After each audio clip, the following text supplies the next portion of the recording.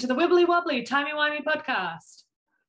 I'm Talia Franks, media critic, fanfic enthusiast, and I'm not looking forward to this episode.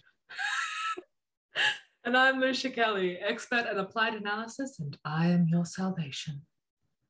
But salvation and damnation are basically the same thing. Oh, yeah.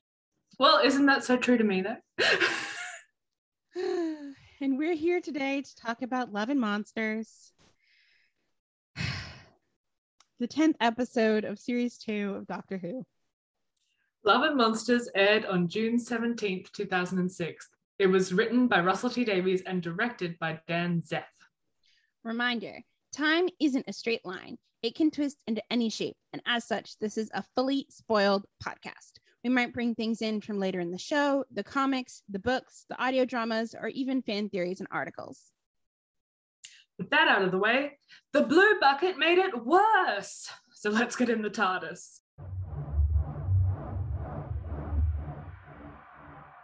According to IMDb, this is the one where Elton Pope is an ordinary man intrigued by the world of the Doctor, when he and fellow enthusiasts, Linda, meet the mysterious Victor Kennedy. Their lives will never be the same again. This is the one where we talk about the people who get left behind. AKA when an alien ruins a perfectly fine group of friends who are all just vibing, having a good time, and he just decides to fuck it all up. And oh my God, they were having such a good time. They had a little band. They were baking cookies. They were just vibing. They were having a good time. And then the fucking Absorbaloff decides to go fuck it all up. And I'm sorry, but this episode is terrible. You cannot convince me otherwise. I'm interested because I didn't know up until the point you said Absorbaloff whether you were talking about the Absorbaloff or the Doctor, because this is the one where we put it in text. The Doctor ruins people's lives. His lackadaisy, devil-may-care attitude. We haven't had something as explicit as this since, I think, World War III. I love it. I don't think it's the Doctor's fault that evil aliens take advantage of vulnerable people. We'll see. But before we get super into it, we have a guest. Whoa. Priya, would you like to introduce yourself? Sure, yeah. I'm Priya. I'm a longtime fan of Doctor Who, going back to probably the mid-1980s-ish. And I think I'm in the middle between the two of you when it comes to this episode. There are things I love and there are things that are just so aggravating about it.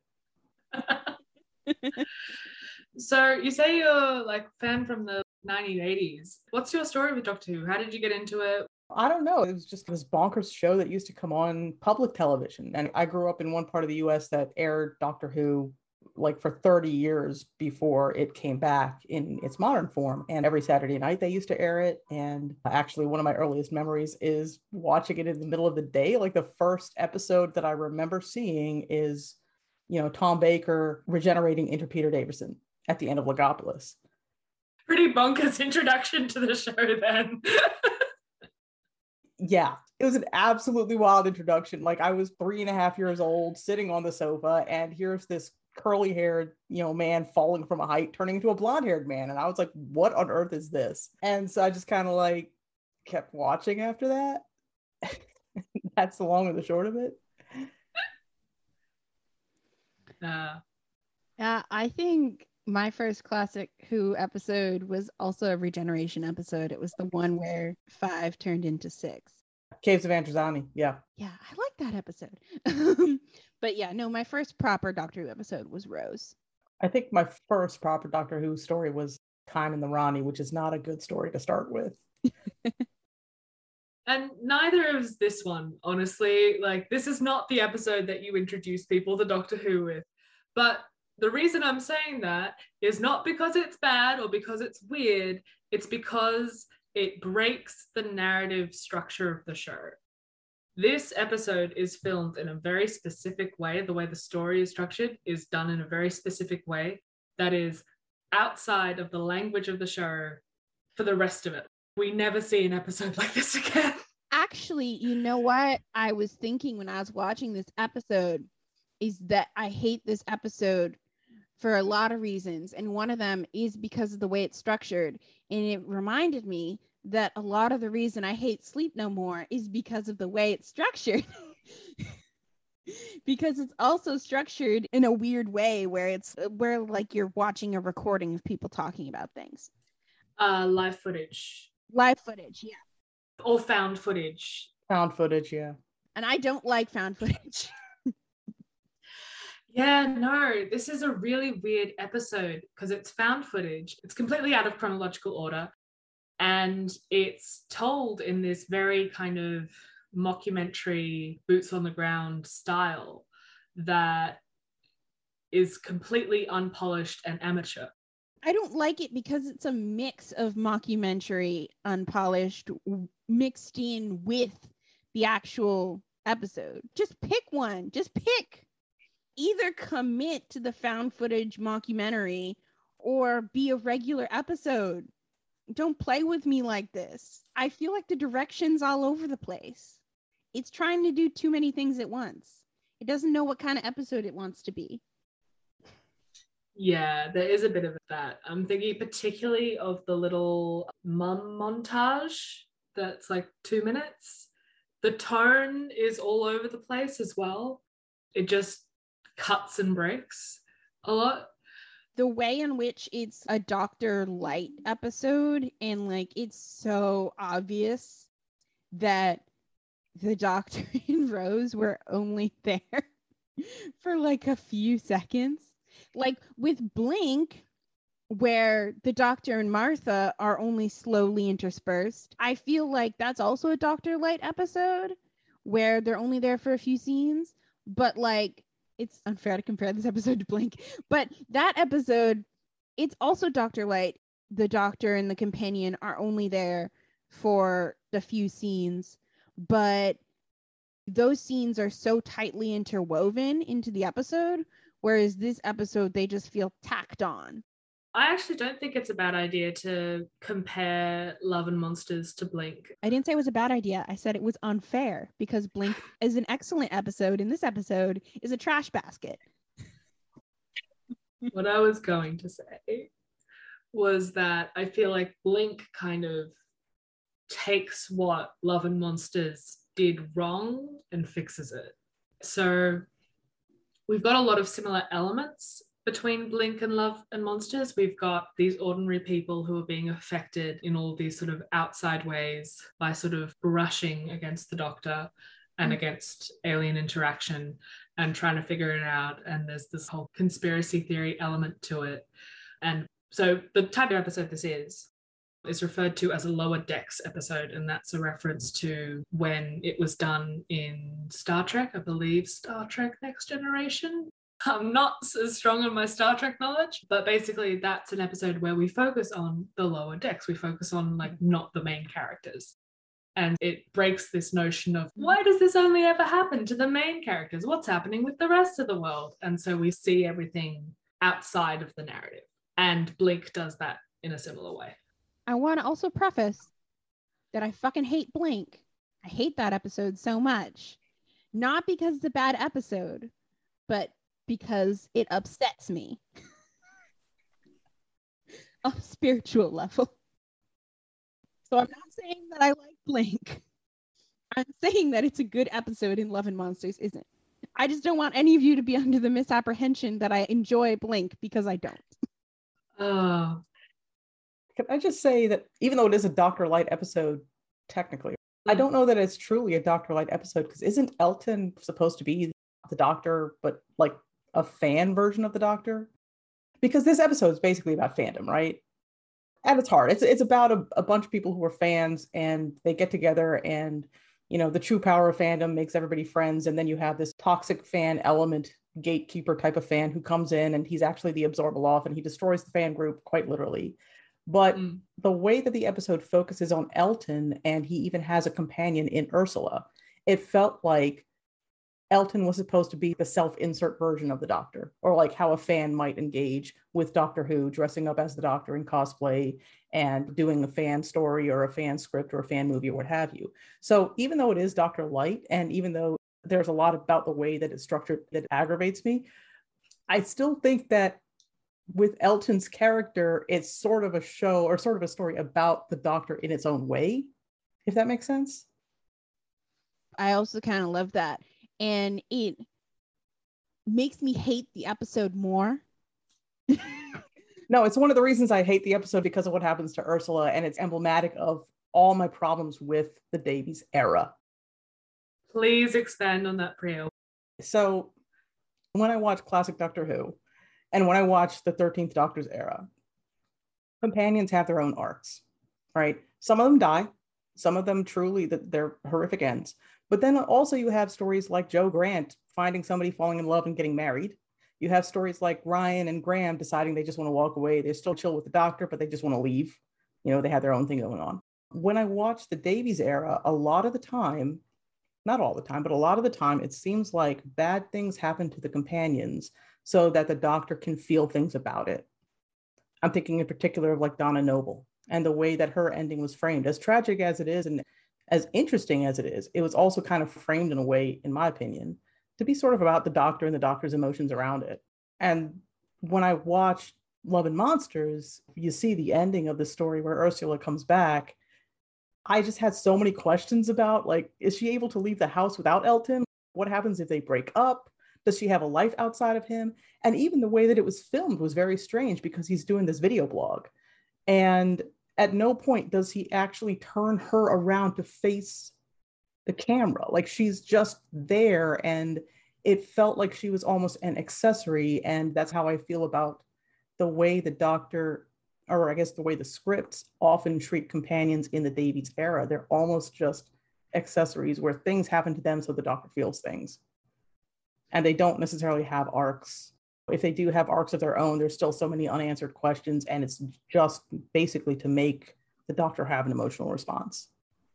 Yeah, that articulates a lot of how I feel about the companions, especially Donna, because her whole arc is undone. Her whole arc is undone. It's so unfair. And Rose's arc is just all about the Doctor. And that's why Martha is my favorite companion, because to the extent that her arc is about the Doctor, it is about divesting herself from the Doctor. Very much so. Part of what I enjoy about it is, yes, it is Doctor-centered, which is less than ideal, but it's about growing away from him rather than growing towards him. And this is something I think I've mentioned to you before. I find it really interesting that all the companions who have voluntarily left the Doctor have been Black. I would say in the modern era, yes, that's very strange. It's very strange. And I'm talking about the modern era. There's no Black companions in the classic era. But in the modern era, all of the companions who have voluntarily left have been Black. Like, you have Rose trapped in an alternate dimension. Donna got her memories erased. Amy and Rory died in the past. Clara died, left in her own TARDIS, whatever. But Martha, she's just like, peace, I'm out. I gotta do me now. And Mickey, he left on his own. Mm-hmm. He was just like, Rose, you don't need me anymore. He left. Bill was like, you left me to die. I'm gonna leave you to die. Ryan is like, we had a good time, but people need me on Earth, so I'm Gucci. We can still hang, but I'm gonna be my, and Graham only left because Ryan was leaving. So I'm just saying, all these white folks are ride or die. Literally, they're like, I'm gonna be here till I die. But the Black people are like, okay, I'm gonna be, and then I'm gonna leave before things get too hot. And it is interesting that apart from Ryan, who does leave on good terms, that all of those companions specifically call the Doctor out on, you don't value me as a person, right? My personhood is compromised by being near you. And you literally see me as a companion, as an accessory to your life rather than my own being. That's got to stop. And I'm not dealing with that anymore. I'm not dealing with your white nonsense anymore. It's an interesting thing to think about, have that in the back of your brain. Yeah, so to get back to the episode. Yeah, that was a bit of a tangent. I kind of want to keep going down this road of exploring this episode as a examination of fandom culture. Because Talia, as you say, right? And Priya, as you say, it's a parody, but it's almost an affectionate parody. Like, we see you making art, we see you making music, we see you connecting on deeper levels. We see what this show has brought. This show was what connected you, but look at how you connected to each other. But at the same time, Ursula is an accessory for Elton. And there might be a little bit of POV stuff happening there as well, where we're seeing it from Elton's perspective. So that's his view of Ursula rather than who she actually was as a person. That's a writing choice too, right? Like, it's the choice to say, well, this is Elton's episode and not Ursula's episode. Yeah. Right. Yeah. And the way that women get silenced and minimized in fandom spaces. Yeah. Yeah. Right. Quite literally. They get just absorbed into the butt of everything. Bless place. Yeah, Bliss and Bridget died first. And got absorbed into the butt, into the worst space. And we get close-ups on everyone else's faces. We never see Bliss again. Nope. We don't see Bliss's absorbed face. Just hear her voice. I do love Mr. Skinner's presentation, just brought joy to my heart. That is what I live for. That is exactly the kind of presentation that I would give. Let's talk about the Doctor as a collection of archetypes. Like, yes, Mr. Skinner, speak to me. Very strong English professor vibes. Mm-hmm. Love it. I also love the bit where it talks about, like, his first name was Colin, but we all called him Mr. Skinner. It reminded me a lot of how, and this obviously came out years later, but it reminded me a lot of how in Good Omens, there's the character named Wensleydale. It was like, his first name is Jeremy, but everyone called him Wensleydale, except for his parents, who called him Youngster. But that's not why we're here. Let's talk about the meat of the episode. Let's talk about Jackie. Oh my goodness. I love Jackie. Jackie was great. I love Jackie so much. And this episode finally does her right, gives her justice, gives her like what she needs. What I did find it hysterical that Rose is all like up in, I mean, should we expect anything less of her? But like, she's all up in arms, like, you upset my mum. I'm like, who did it first, hun? Like, yeah, I mean, like, Jackie has this whole thing about, Rose is left and she's left alone and doesn't know when Rose is coming back. And it's like, okay, I know Rose is like 20, but still, ma'am, I don't know if you know what you're doing to your own mother. The lack of self-awareness. Like, no one's allowed to upset my mom except for me. I love it. I don't even have like anything concrete to say about it. I just adore that they gave Jackie space. And they're like, yeah, remember Jackie? Remember the mum? It's so interesting putting this episode right up against The Impossible Planet and the Satan's Pit, where we have a conversation between Rose and the Doctor, kind of justifying the fact that they will never be able to contact Jackie again, and how that's okay, actually. And I'm like, no, it fucking isn't. It's fucking not. And I'm, call your mom. The cringe moment for me in this episode is the how shall I categorize this scene? The seduction scene. Oh yeah, the seduction. Oh yeah, that was painful. That was painful. Like Jackie, my babe, my darling, shoot your shot, but at the same time, I don't want to see it. Like, chase that bliss, but no, not in front of me. I did not want it. I kept my eyes closed and covered my ears, starting when I think the last thing I remember is she brought him wine and splashed it. I covered my ears and kept my eyes closed until she hung up the phone on Rose. I was just like, la la la la la la la la. Not watching this.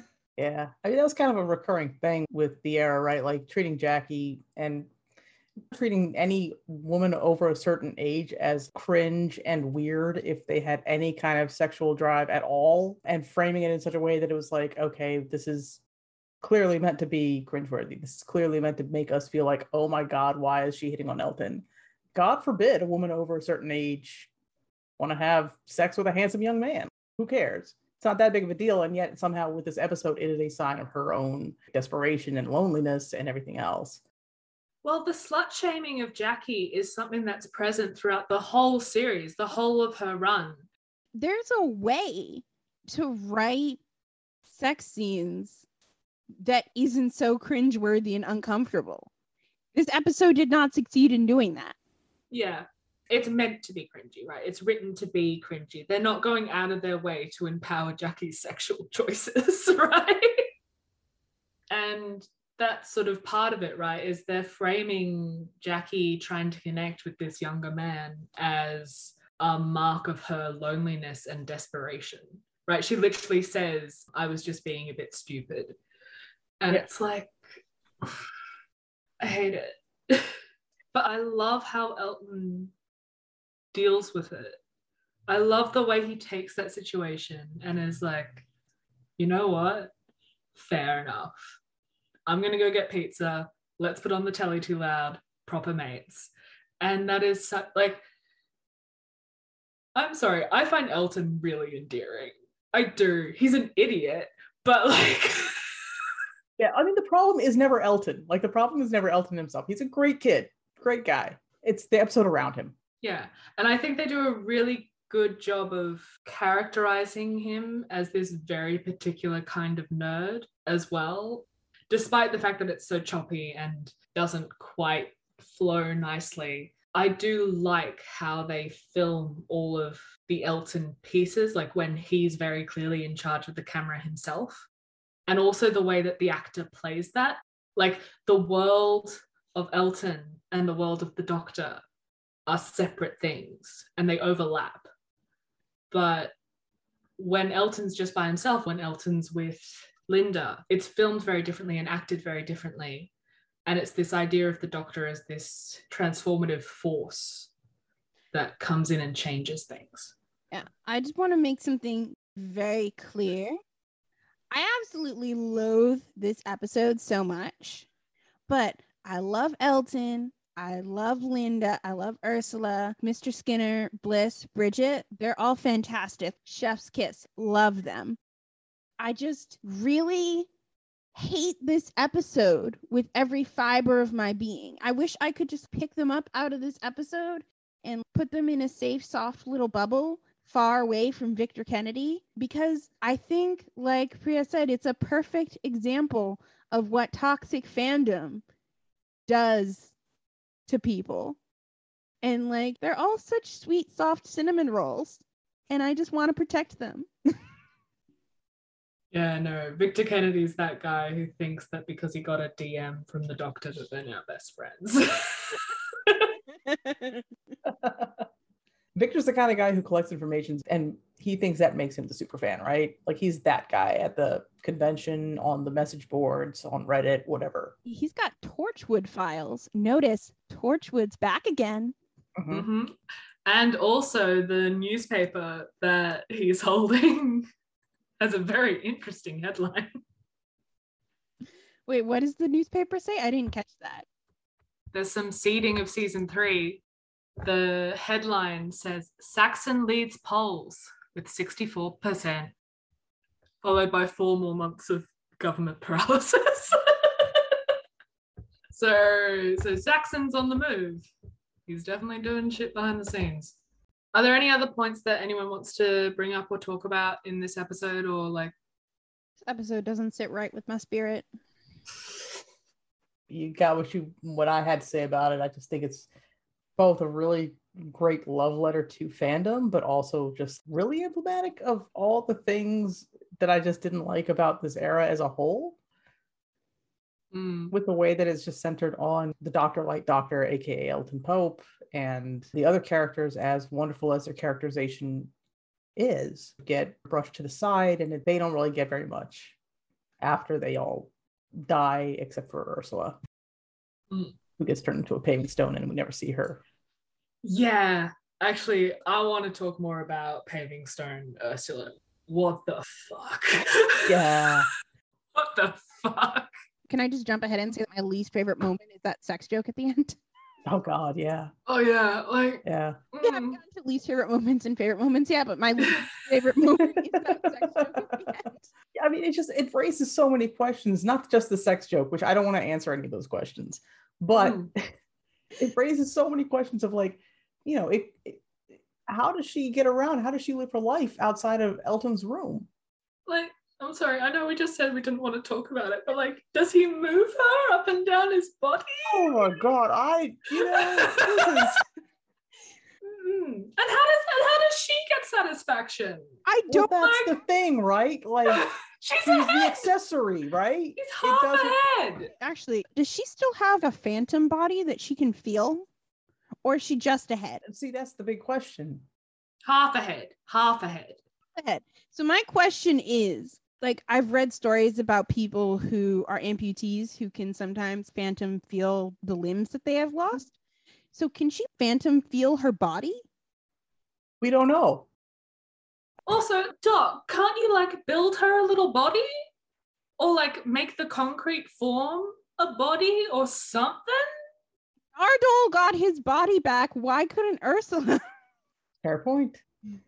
But that's the thing. They just basically treat her as like, oh, well, she's alive for Elton, therefore we don't need to answer a single question about her life and her quality of life. Elton can still get regular blowjobs. Nothing else matters. Pretty much, right? The fuck? I have so many questions. Did Ursula have a job? Did she do other stuff? Did she have family outside of Linda? Did she have friends outside of Linda? Do they know what's going on? And we never get any. It doesn't matter because it's focused so much on Elton and that's it. And it's just frustrating. It's so frustrating. Even without the joke, which was, wow. It does not sit right with me in my spirit. Also, there's no hole at the back of the... Like, I'm so confused. You're overthinking something that they never wanted you to think about is what it is. If they didn't want me to think about it, they shouldn't have brought it up. They brought it up. They did this. Oh. I don't know, maybe we're over it's not technically a sex joke. He just said that they still have a love life. Maybe it's not a sexual love life. Maybe they're aromantic. Maybe they just have a lot of long conversations and they don't have any sex. I mean, he's literally holding her in position on his lap. I don't think we were meant to miss it. Yeah.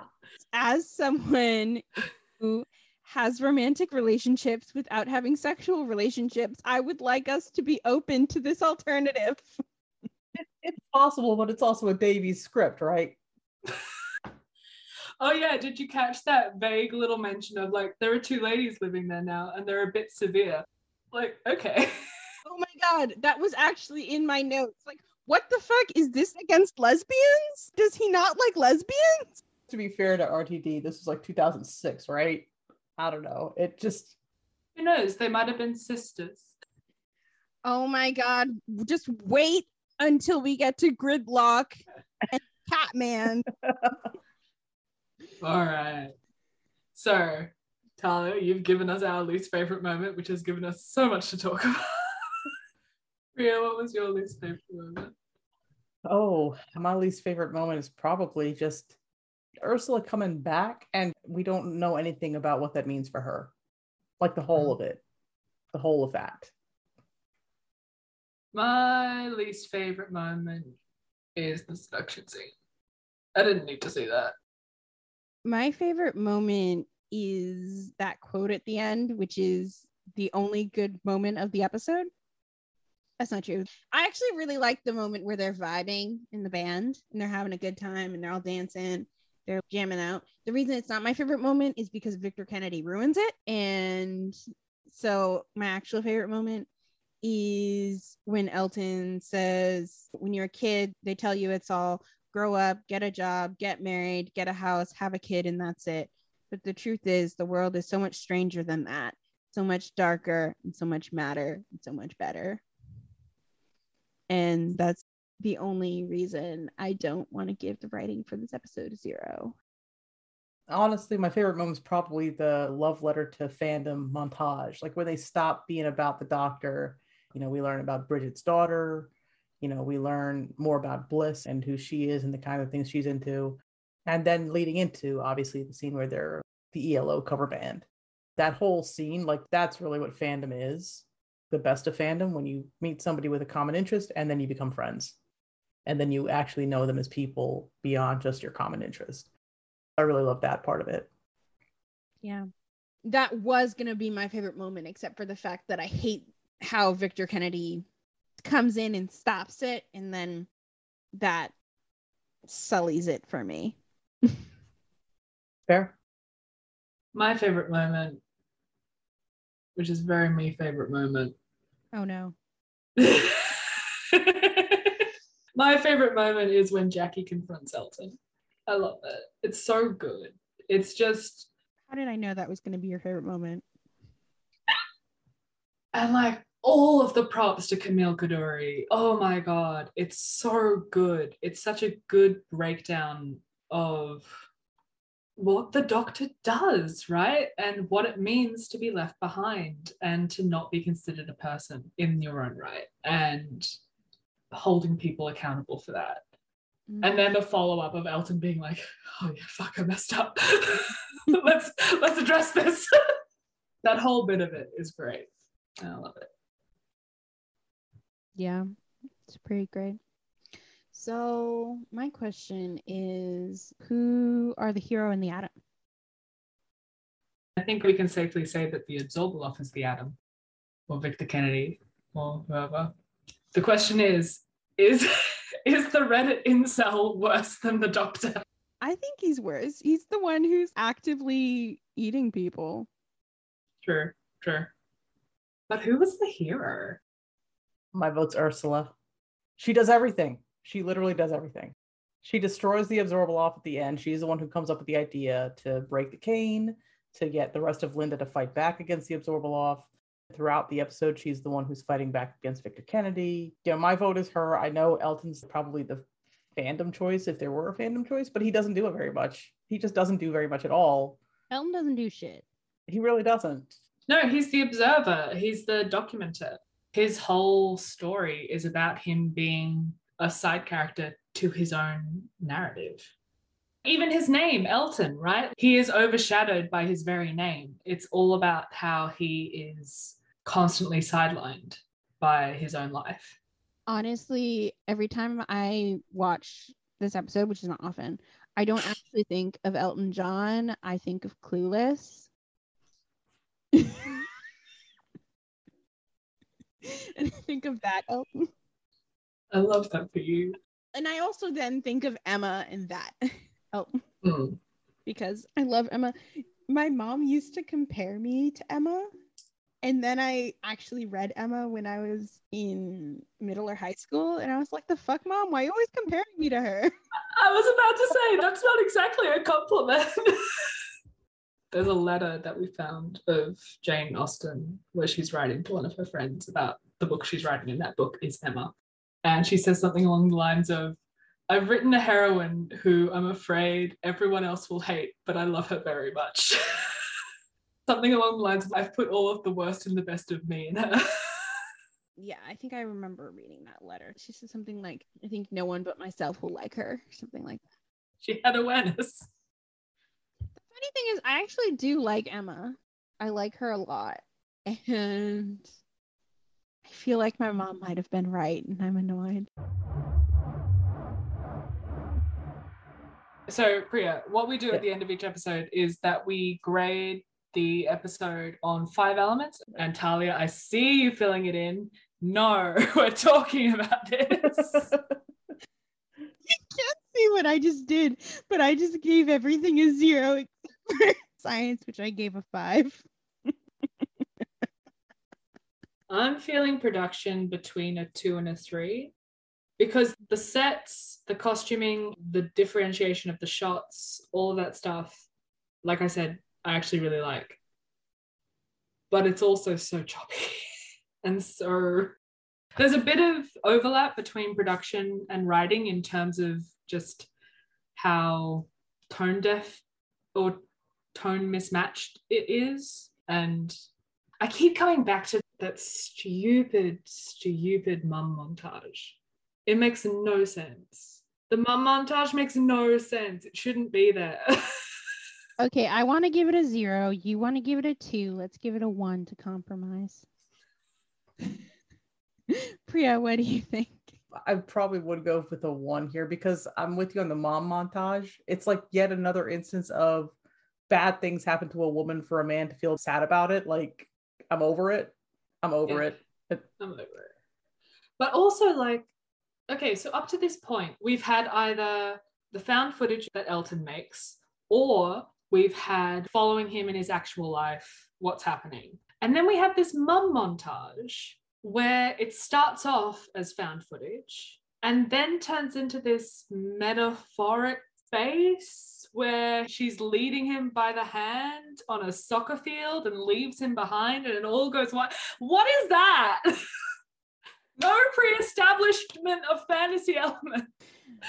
Like I said, I want to give it a 0. You want to give it a 2. Let's give it a 1.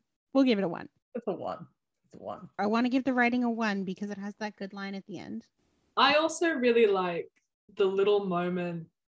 I think about this moment a lot because it's so cute, where Mr. Skinner and Bridget kiss, and then you have the three of them walking outside, and Ursula's like, was that a little kiss? Will there be more little kisses in the future? And I'm like, that's so cute. That's adorable. Yeah, except for the fact that Bridget is dead because this episode is trash. Okay, we'll give it a 2. All right, the acting is a 5. Mm-hmm. I like the acting. The acting is good. Now, I would not give the science a 5. The science doesn't make sense. I forgot about the Absorbaloff. I blocked the Absorbaloff out of my brain. I was like, oh no, there's no science in this episode. The science obviously makes sense because there's no science. Because I forgot about the Absorbaloff, because I wanted to forget about the Absorbaloff, because I wanted to forget about all of this episode, because I hate it. Also, Victor Kennedy I'll get to like why the science of the Absorbaloff as a creature doesn't make sense in a minute, but Victor Kennedy doesn't make sense. He finds Linda, right? He's like, oh, cool, a bunch of like vulnerable and naive humans to take advantage of. I can like make my little minions. And then he starts eating them. Like, eat someone else. That's your team. What are you doing? You're actively sabotaging yourself. Yeah, no, I mean, he was trying to use them to find the doctor, and then he starts eating them. You're right. That makes no sense whatsoever. It makes no sense. What would make sense if there were 2 Absorbaloffs and they're both, like, if it was a competition, like, there are ways to make this episode make sense. How does he not have a species name? Right? He just takes what Elton tells him he is. And Elton and the doctor both decide on the same thing to call him? Mm-hmm. Yes. Is being an Absorbaloff not actually his species because it's somehow connected to his little cane thing? Right. This is what I want to talk about. How can there be a species that its entire thing is it either absorbs or is absorbed, so that you need an external contraption to ensure that you live, to ensure that you can walk around and be a being? Like, a species like that will never get off the ground because you need to be effective enough to make the thing. But if you haven't made the thing first, you can't make the thing because you're already absorbed. Like, never mind. We're giving the science a 0. I was going to be generous and give it a 1, but we're giving it a 0. I think it was like implied that the Zorbaloff was not a normal member of its species. Whatever the species is, he's from Clom, wherever that is. But I think the implication is that he wasn't a normal whatever, and that's why he had the cane, but it was never fleshed out. I don't know. The way that I've justified it in my head is that Earth is made out of different materials to Clom, and so on Clom, you wouldn't be absorbed, but on Earth, you would be. That's the only thing that can make sense to me. I'm giving the science a 0. And rewatchability. Rewatchable. This episode cannot be redeemed. This episode is terrible. I never want to see it again. No, this is gonna get such a bad grade. You think I give a fuck? I'm out of fucks. They're gone. They've escaped. What's your personal rewatchability? We'll average it out. It's a little rewatchable, like a little bit. My personal rewatchability is a 0. Okay. So here's the thing. I don't go out of my way to watch this episode, which I like. 5 out of 5 rewatchability is you're like, I need to watch a Doctor Who episode. I'm going to choose this one. I would never, in that mood, pick this episode. But also, I don't skip it. If I'm watching the season, I'm going to watch Love and Monsters. And maybe if I want to think about how story is made and constructed because I'm in an analysis mood, I might put it on for that specifically. So like, maybe a 1 or a 2. Being honest, I have not watched this episode since it aired until I had to watch it for this podcast. So, it's been like 15 years. So I think that probably makes it like, if I'm asked to watch it for a podcast, I'll say yes. So that's a 1. All right. I'll concede to a 1. All right. Where is my grading spreadsheet? 32%. It's the worst episode we've ever had. Wait, no, 36%. 36%, yeah. That is a hard F. That is a hard F.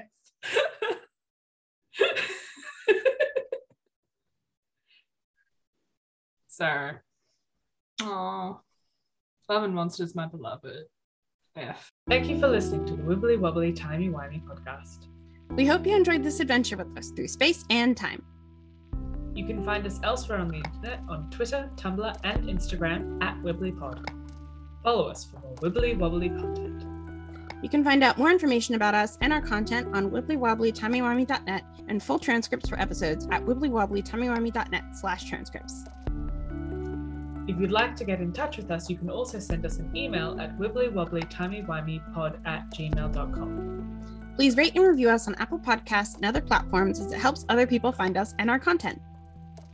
If you'd like to support us, you can send us a donation at paypal.me/wibblypod. Special thanks to our editor Dee, who has been a vital member of the Wibbly Wobbly team. That's all for now. Catch you in the time vortex.